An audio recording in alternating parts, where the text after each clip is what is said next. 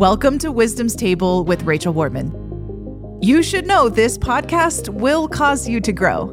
We go deep on all kinds of topics related to the Christian life, leadership, relationships, business, and so on. Listening to this episode just might be the best part of your day, so let's get started.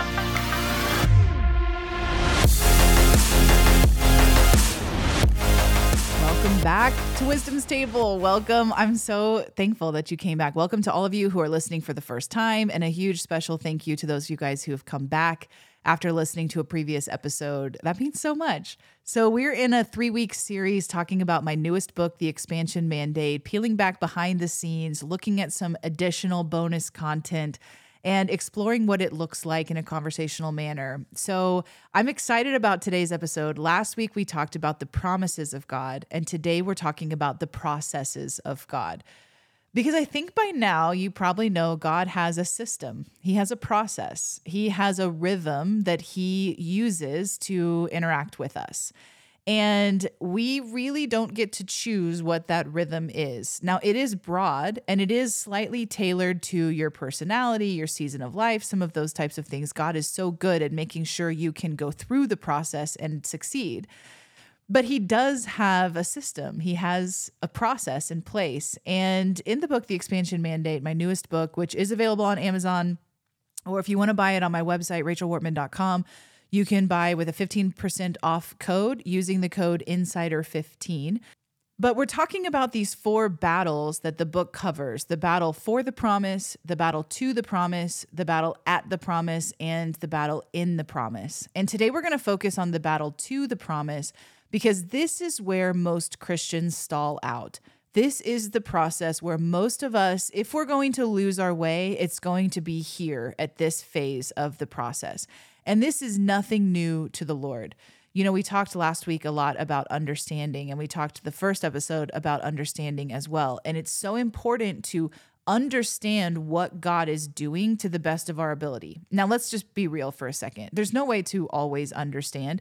The Lord loves to hide things in mystery. He absolutely loves to be a little bit cryptic, but he doesn't do it to our detriment. So the mystery is never to our detriment if we will continue to seek him. So what does the Bible say? If you seek me, you will find me. That's what the Bible says, right? So when God appears to be hiding from us, which is not really the exact representation, but that is how it feels.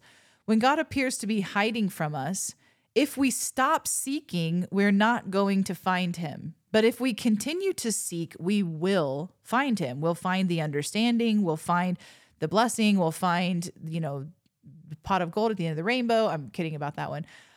But it is true that we do have to keep moving forward towards the Lord. Otherwise, we get lost in the weeds. And the second battle, the battle to the promise, is exactly that.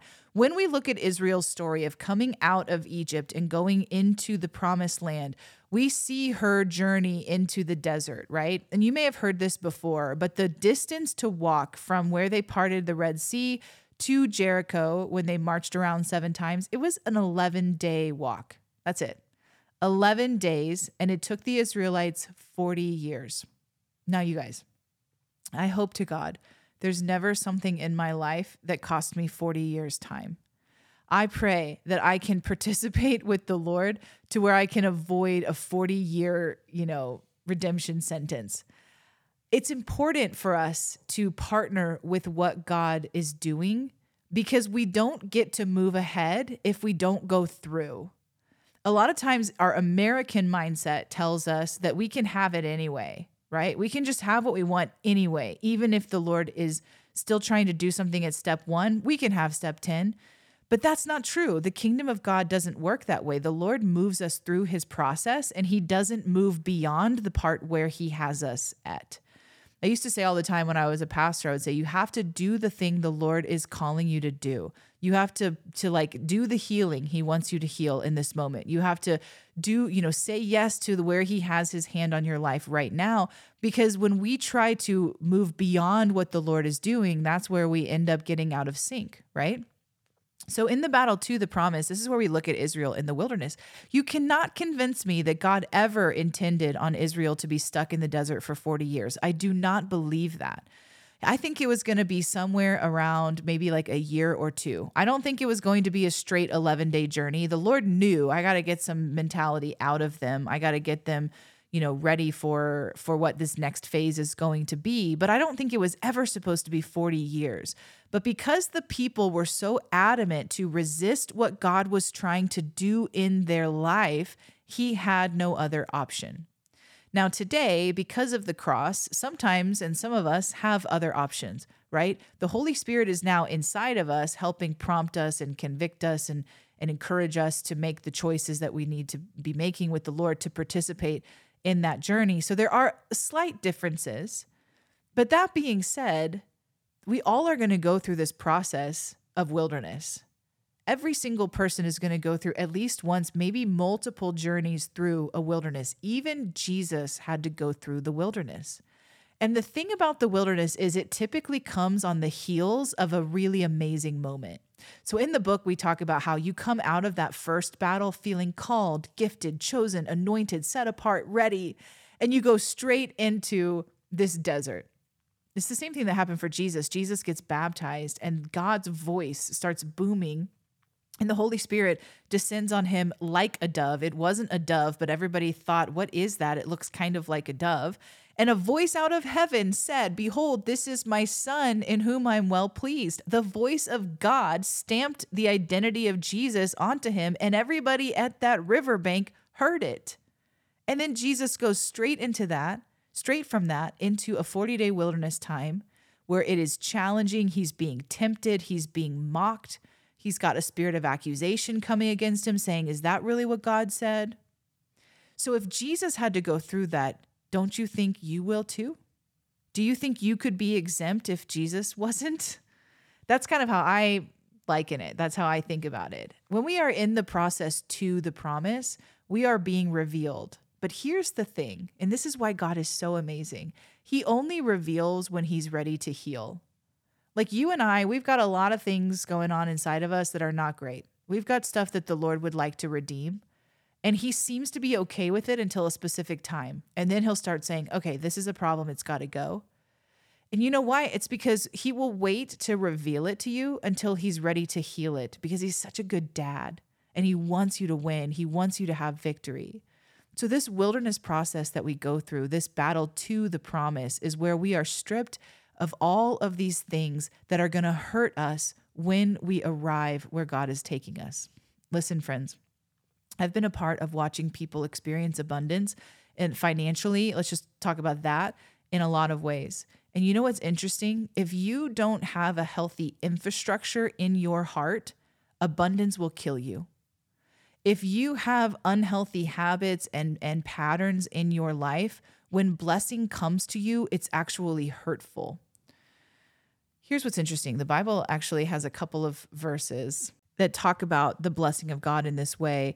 One of them is in Romans chapter 12. And Paul says, if your enemy is hungry, feed him. If he's thirsty, give him a drink. For in doing so, you will heap coals of fire on his head. What does that mean? When you experience goodness, true, pure goodness, in the midst of doing something wrong, it is a punishment. It is a challenge. When God allows blessing to fall on somebody who's not ready, it almost always destroys them. So he will go to great lengths to refine your character and help you in the process of who you're becoming, so that when you receive the thing you've been praying for, it blesses you instead of cursing you, instead of hurting you. We have to trust that when the Lord is bringing stuff up in our life, it's intentional. And if we don't allow him to do that work, if we end up finding a way to the promised land without being stripped of everything that's going to hurt us, we will wish we had done the process better when we get there. I've seen it so many times. Somebody goes, I want this promotion, and they do everything they can to get that promotion except the character development. And then they get that promotion and it destroys them. It hurts them. It hurts their family. The pressure kills them. What God is doing in you has to be done to build you into the kind of person who can effortlessly do that thing he's called you to.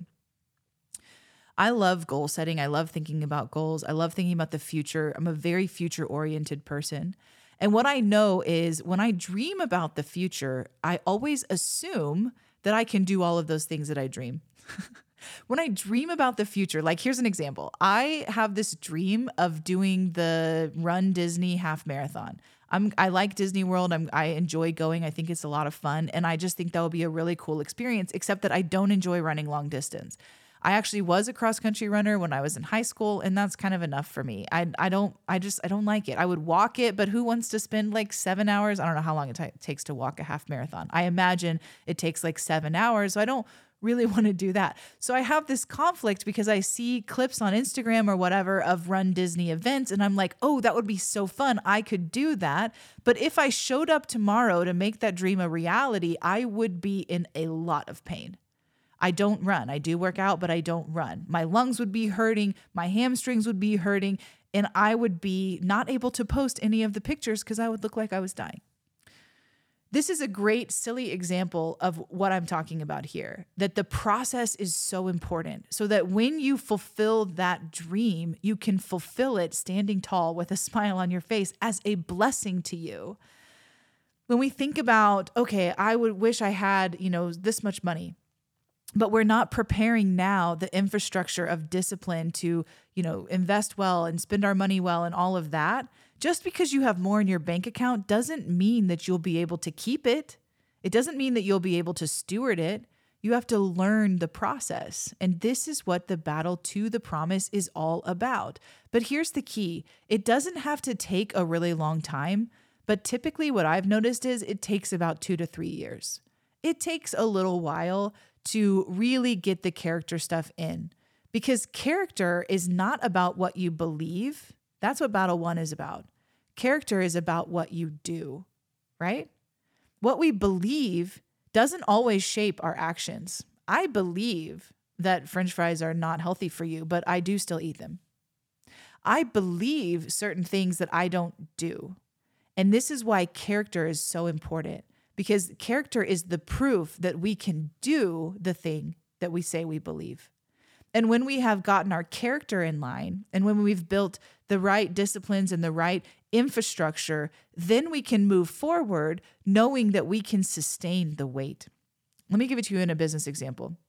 My husband and I, we built a real estate brokerage. We launched it in 2017, I think.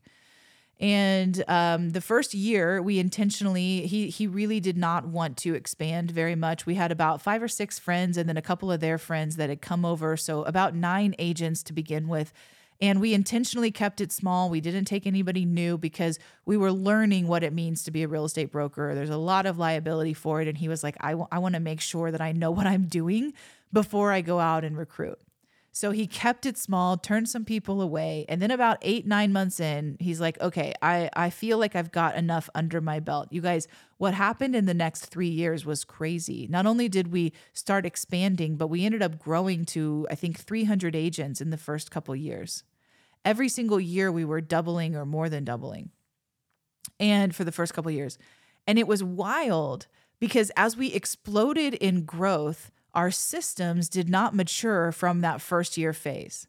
So about year 3, we realized our systems are not able to sustain this business. We have grown so far beyond what our infrastructure can hold. So we had to hire new people. We had to develop new systems. We had to organize better. And we spent a year, again, not recruiting for the specific purpose of building the infrastructure so we could continue to scale beyond. If it happens like that in business, don't you think it happens internally for you as well? I'm telling you, the Lord wants great things for your life. He wants great things for your life, but he knows that when those great things come to you, you will have to be strong enough to hold them. So here's my honest, challenging question to you. Are you actually strong enough now? And what needs to be incorporated for you to be able to be that strong? What needs to change in your life right now so that you could become the kind of person who could fulfill those goals? When I'm doing, I coach entrepreneurs, and when I'm coaching them, a lot of times we'll talk about their goals and I'll tell them, okay, if you already were the kind of person who could fulfill these goals and accomplish them, you already would be. So what in your life needs to adjust so that you can become that person who effortlessly accomplishes these things? You know why I talk about that? Because that's what God does in the process. That's what he's doing. Become the kind of woman or the kind of man who knows the word of God. Become the kind of person who knows how to pray. Become the kind of person who regularly attends a church that's life-giving because you're a part of a community. Become the kind of person who, do you see what I'm saying? The kind of person who is a strong man or woman of God that can hold the things the Lord wants to bring. Let me say one more thing about this. You know, when we partner with God for increase and expansion, it is a spiritual war. It is a spiritual assault, I should put it that way. Bringing heaven's ways to earth, having that Matthew prayer, on earth as it is in heaven, and being an ambassador that participates in advancing the kingdom. When we do that, it is threatening to the enemy. And you will experience times where there is spiritual warfare over your business, over your calling, over your family. And you need to know how to fight and win, right? And I'm not trying to say that we should be afraid of the enemy. I am not afraid of the enemy at all.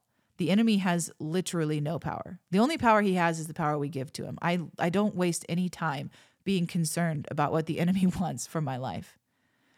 But I also understand that there are times where he rears his little head and tries to create chaos and havoc and manipulation and issues and betrayal. I know that. I've experienced that last year as well. So we want to be the kind of people who, as we're moving forward in the kingdom, we also know how to use the weapons of our warfare, right? We know how to pray. We know how to declare. We know how to rebuke and remove the work of the enemy in our lives. So if you're listening to this and you're like, yes, yes, yes, but you're not practically doing that, that's what the Lord's trying to do in this second battle, right? That's where he has you in this process so that all of that stuff becomes who you are, because when it becomes who you are, you, my friend, become unstoppable. So let's talk about just a couple of key things that we can do to grow in this way. A couple of areas that the Lord is undoubtedly challenging you to focus on if these are present in your life. The first one is negativity. And I don't like this. I wish this wasn't true. I am not always a positive person. I'm a realist. I'm not an optimist. Sometimes I'm an optimist, but I'm definitely not a pessimist, but I am a realist. And it is hard sometimes to not be super negative because I'm a feeler too. And sometimes my feelings are negative. But you know what I've learned is when I allow negativity to be exalted in my mind, what I'm really doing is not trusting the Lord. Now, it doesn't mean that trusting God comes with no hardship. It definitely comes with hardship. There are definitely days where I'm going, I don't know what you're doing, Lord. This is like I'm standing on water and I'm sinking. Please reach your hand out to me. But when I allow negativity, which is agreeing with criticism, to be exalted in my mind and elevated to a place of my thinking, what I'm really doing is saying, I don't believe that God is at work in my life right now. I don't believe that the Lord is capable of coming through for me. And this is why negativity is an issue to the Lord. Complaining is another one that I so wish was not annoying to the Lord. But the Bible does say don't complain. But again, why? Because it's a perspective issue.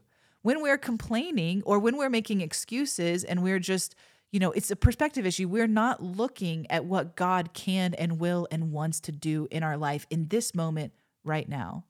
So what does it look like to take your complaining captive? Well, it is, it's not easy. It's very tedious, but it is so worth it. Because if you can train yourself to stop complaining and start praying instead and start inviting God, for example, I have a person in my life right now that I'm really challenged by. I kind of struggle. Some days I'm totally able to see where God's hand is on their life. And other days I'm just like, what are you doing? When I want to complain and lament about, can you believe they did this? And can you believe this happened? What I'm doing is I'm saying, yeah, Lord, I don't believe that you're working in their life. So I have to stop myself and say, God, I give this person to you. I am praying that you would touch them. I pray that you would radically bless them. I pray that they would grow in the name of Jesus. I pray that all of these bad patterns that are coming to fruition, that are hurting other people, would be healed and fixed and resolved in Jesus' name. I pray you bring the right mentors into their life. Does that make sense? So instead of me just griping about them to no end and just leaving it at that, I'm turning it into a prayer opportunity.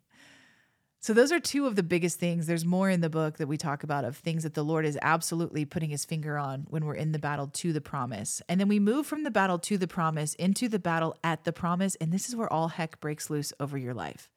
When you are right there, but not quite, it is where you're going to meet intimidation. You often are going to, not always, but you're going to be challenged with rejection. The desert is going to start looking really good, but you have to cross. You have to cross because if you don't, you'll end up staying in a place that was meant to refine you, not to house you. Listen, friends, the desert is not your home. The wilderness is not your home. You're not supposed to make a home there and make it comfortable. It's supposed to be uncomfortable. It's supposed to feel hot. It's supposed to feel dry, and you're supposed to move on. And when you do move on, something amazing is waiting for you. So come back next week and we're going to talk about what it looks like to occupy the promise that God is bringing you into as we wrap up our 3-week series on the expansion mandate breakdown. I hope you've enjoyed this. See you next time.